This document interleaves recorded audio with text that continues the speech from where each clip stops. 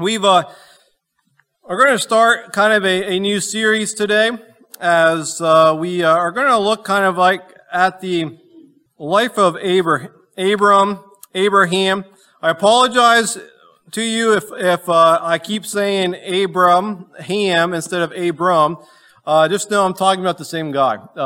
And you'll see how it all plays out, and that God changes his name. It's so easy to call him Abraham all the time, because that's what we're familiar with. So, but in Genesis chapter 11, let me read for us Genesis chapter 11, starting in chapter 11, verse 27, through chapter 12, verse 5. Now these are the generations of Terah. Terah fathered Abram, Nahor, and Haran. And Haran fathered Lot. Haran died in the presence of his father Terah in the land of his kindred in the Ur of the Chaldeans. And Abram and Nahor took wives. The name of Abram's wife was Sarai, and the name of Nahor's wife Milcah, the daughter of Haran, the father of Milcah and Ishkah.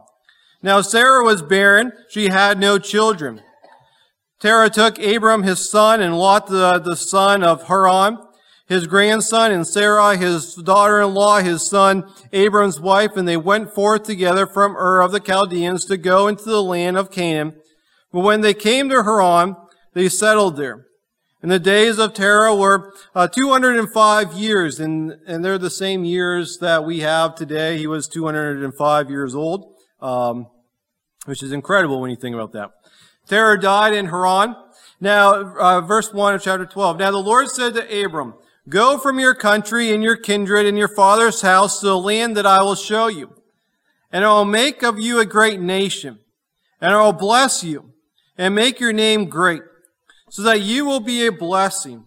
I will bless those who bless you, and him who dishonors you I will curse. And in you all the families of the earth shall be blessed." So Abram went as the Lord had told him, and Lot went with him. Abram was 75 years old when he departed from Haran. And Abram took Sarai his wife, and Lot his brother's son, and all their possessions that they had gathered, and the people that they had acquired in Haran, and they set out to go to the land of Canaan.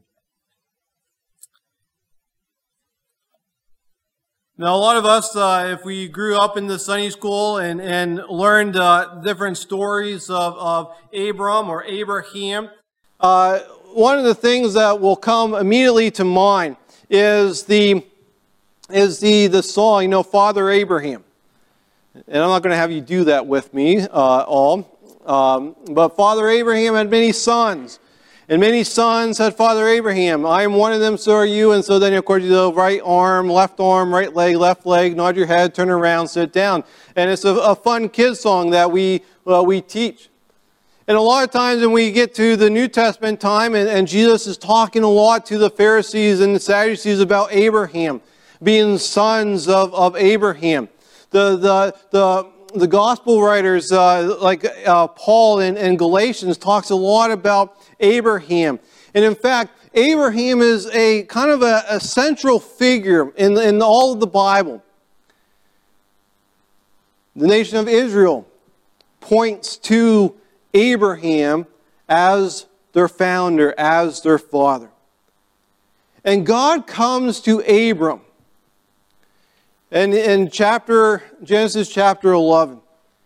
And he begins to work in Abram's life. He begins to lead in God. He gives these promises to Abram that in some sense, Abram is an old man at this time. I shouldn't say old because he was 75 years old. And some of you are kind of in that 75 years too. So I just offended half the congregation with saying, apologize for that.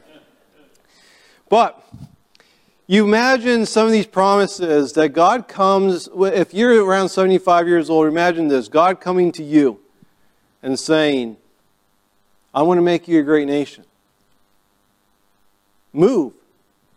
Pack everything up. and go into a land that I am going to show you and I'm going to give to you.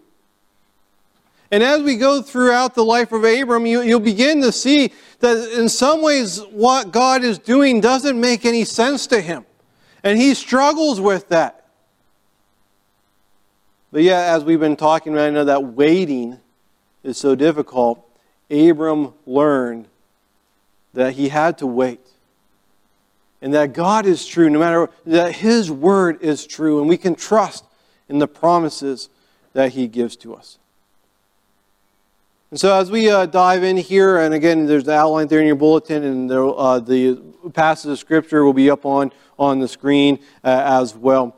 But as we begin in verse 27 here, we see kind of a new section starting. In fact, if you read through the entire book of Genesis, you'll see this phrase over and over again. The generations of Adam, the generations of Noah, the generations of Terah, the generations of Isaac, the generations of Jacob, and so forth.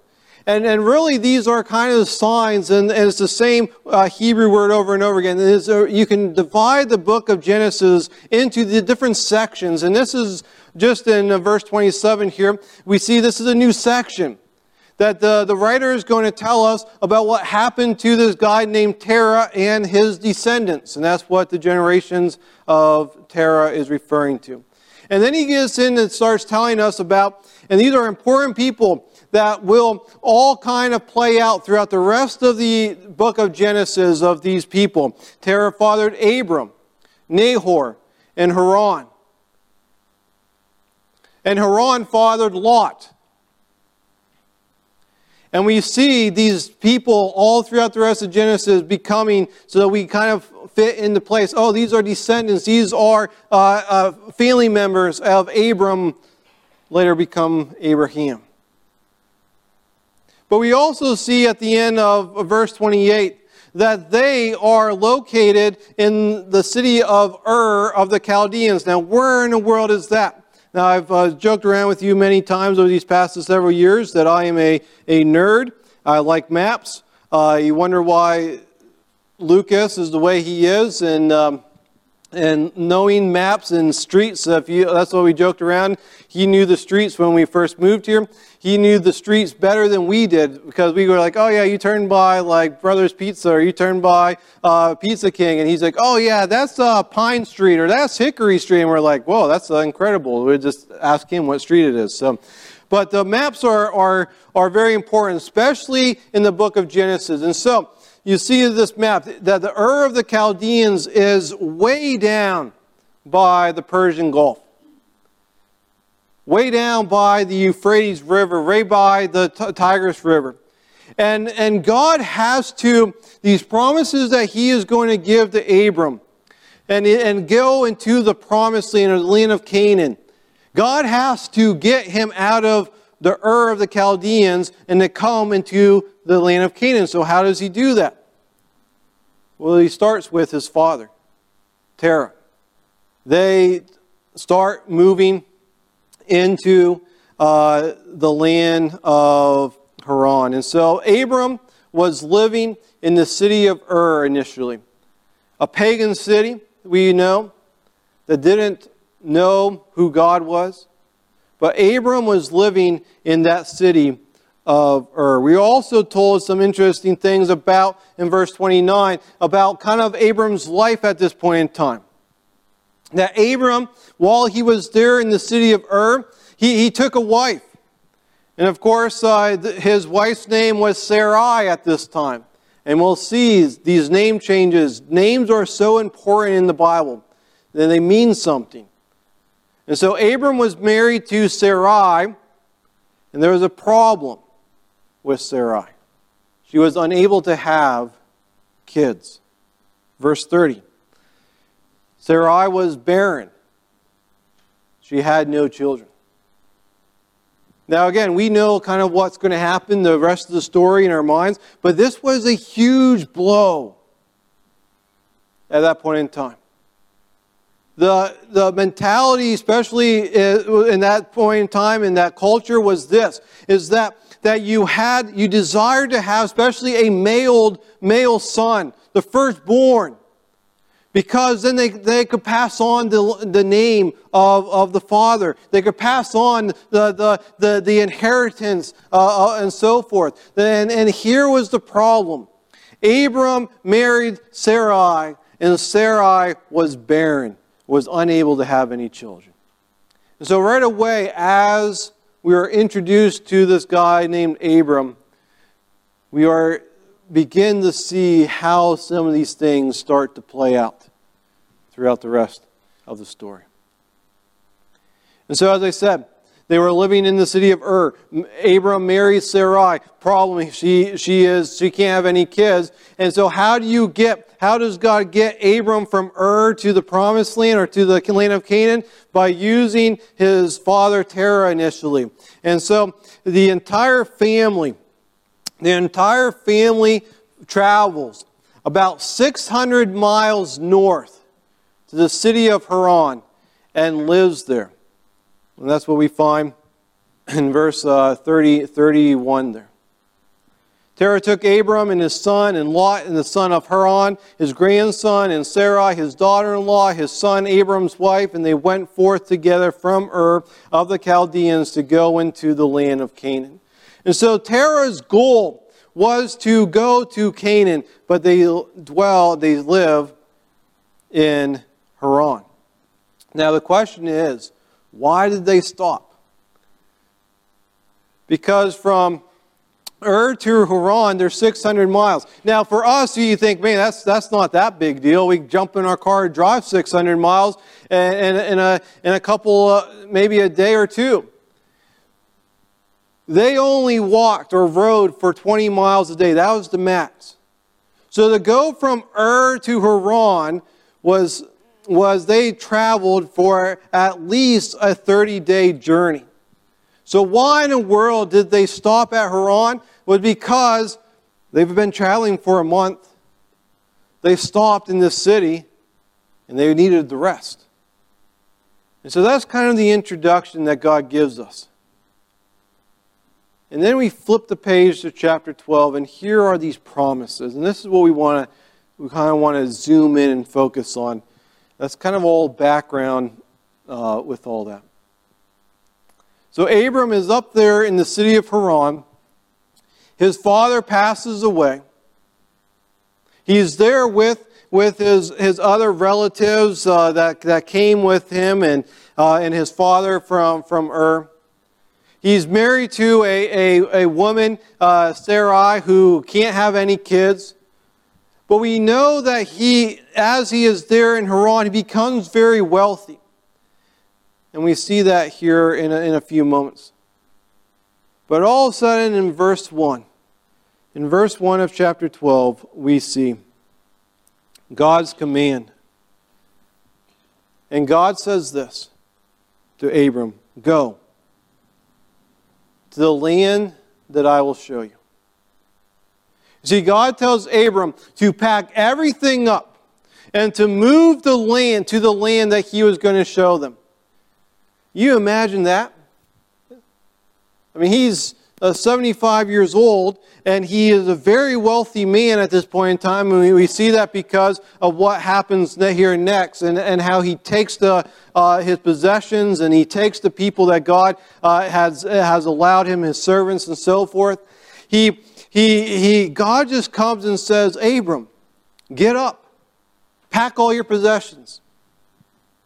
I'm going to show you a land. In fact, I'm going to show you a land that I'm going to give you your descendants this land." Verse 2, "I will make you a great nation." The problem, though, is this. Sarai can't have what? Kids. God's promising Abram at this time, listen, get up from Haran, take all your possessions, go to this land, this land that I'm going to show you. I'm going to give it to your descendants. And even Abram at this point in time is probably scratching his head thinking, okay, God, how is this all going to play out? I'm married to a woman who is barren and has no children. How in the world are you going to make me a great nation? I will bless you and make your name great. You will be a blessing. God gives Abram these promises of making him into a great nation. Again, these promises that God gave to him.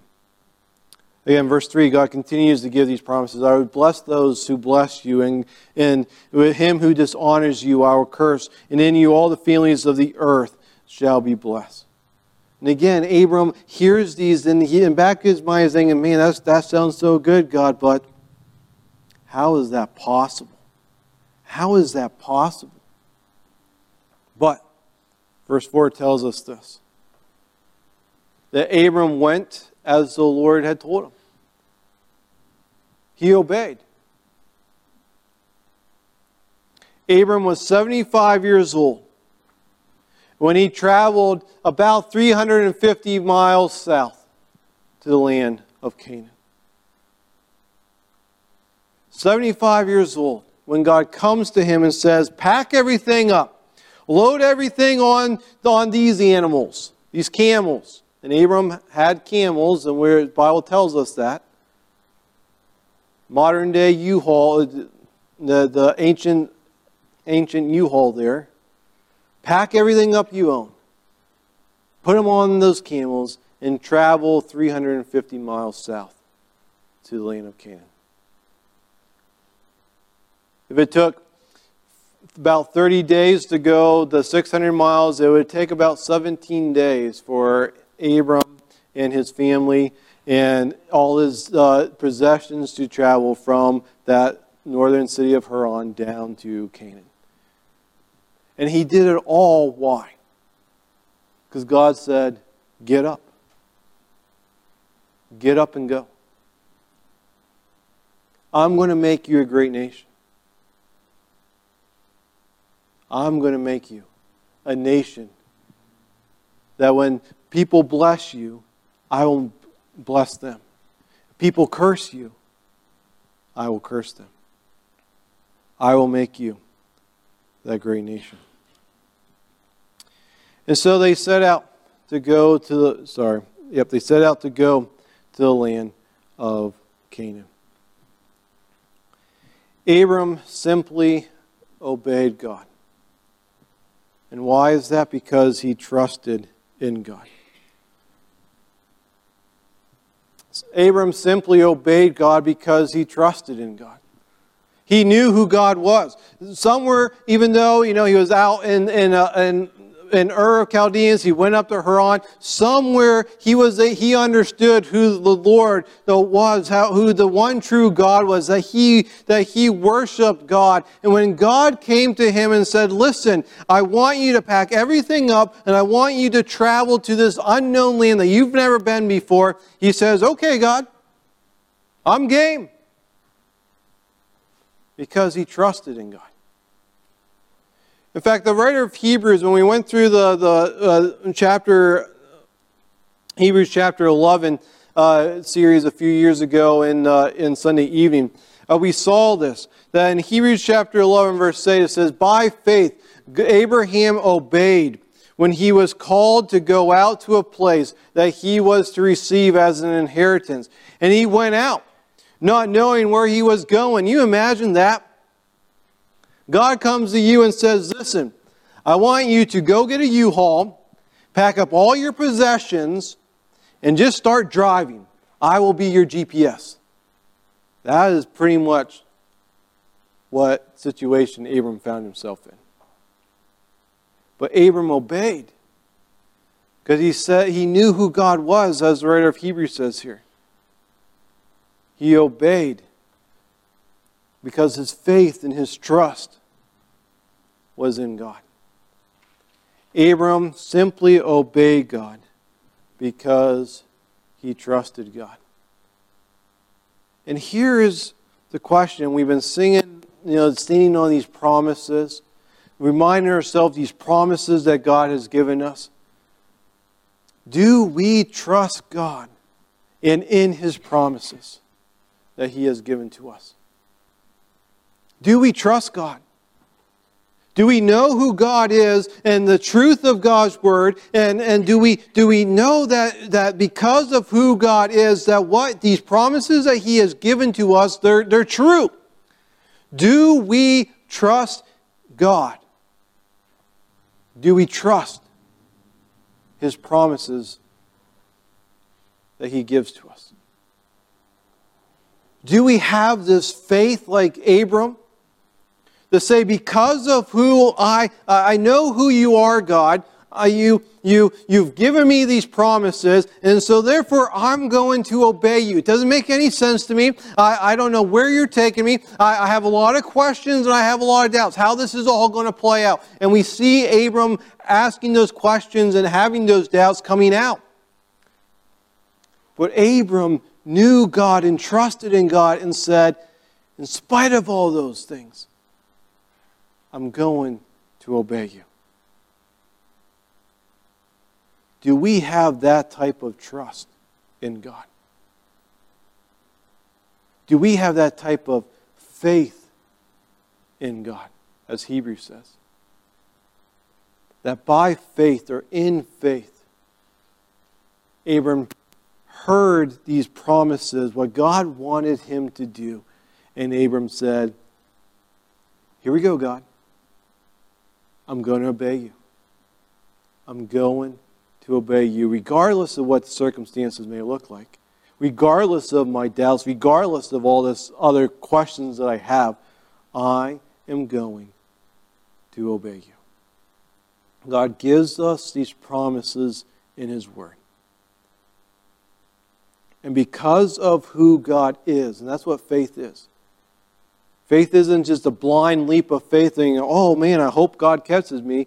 But our faith is grounded in the character of who God is. And it's because of who God is that we can say, God, you said it, and I believe it. And I'm going to walk in obedience to you.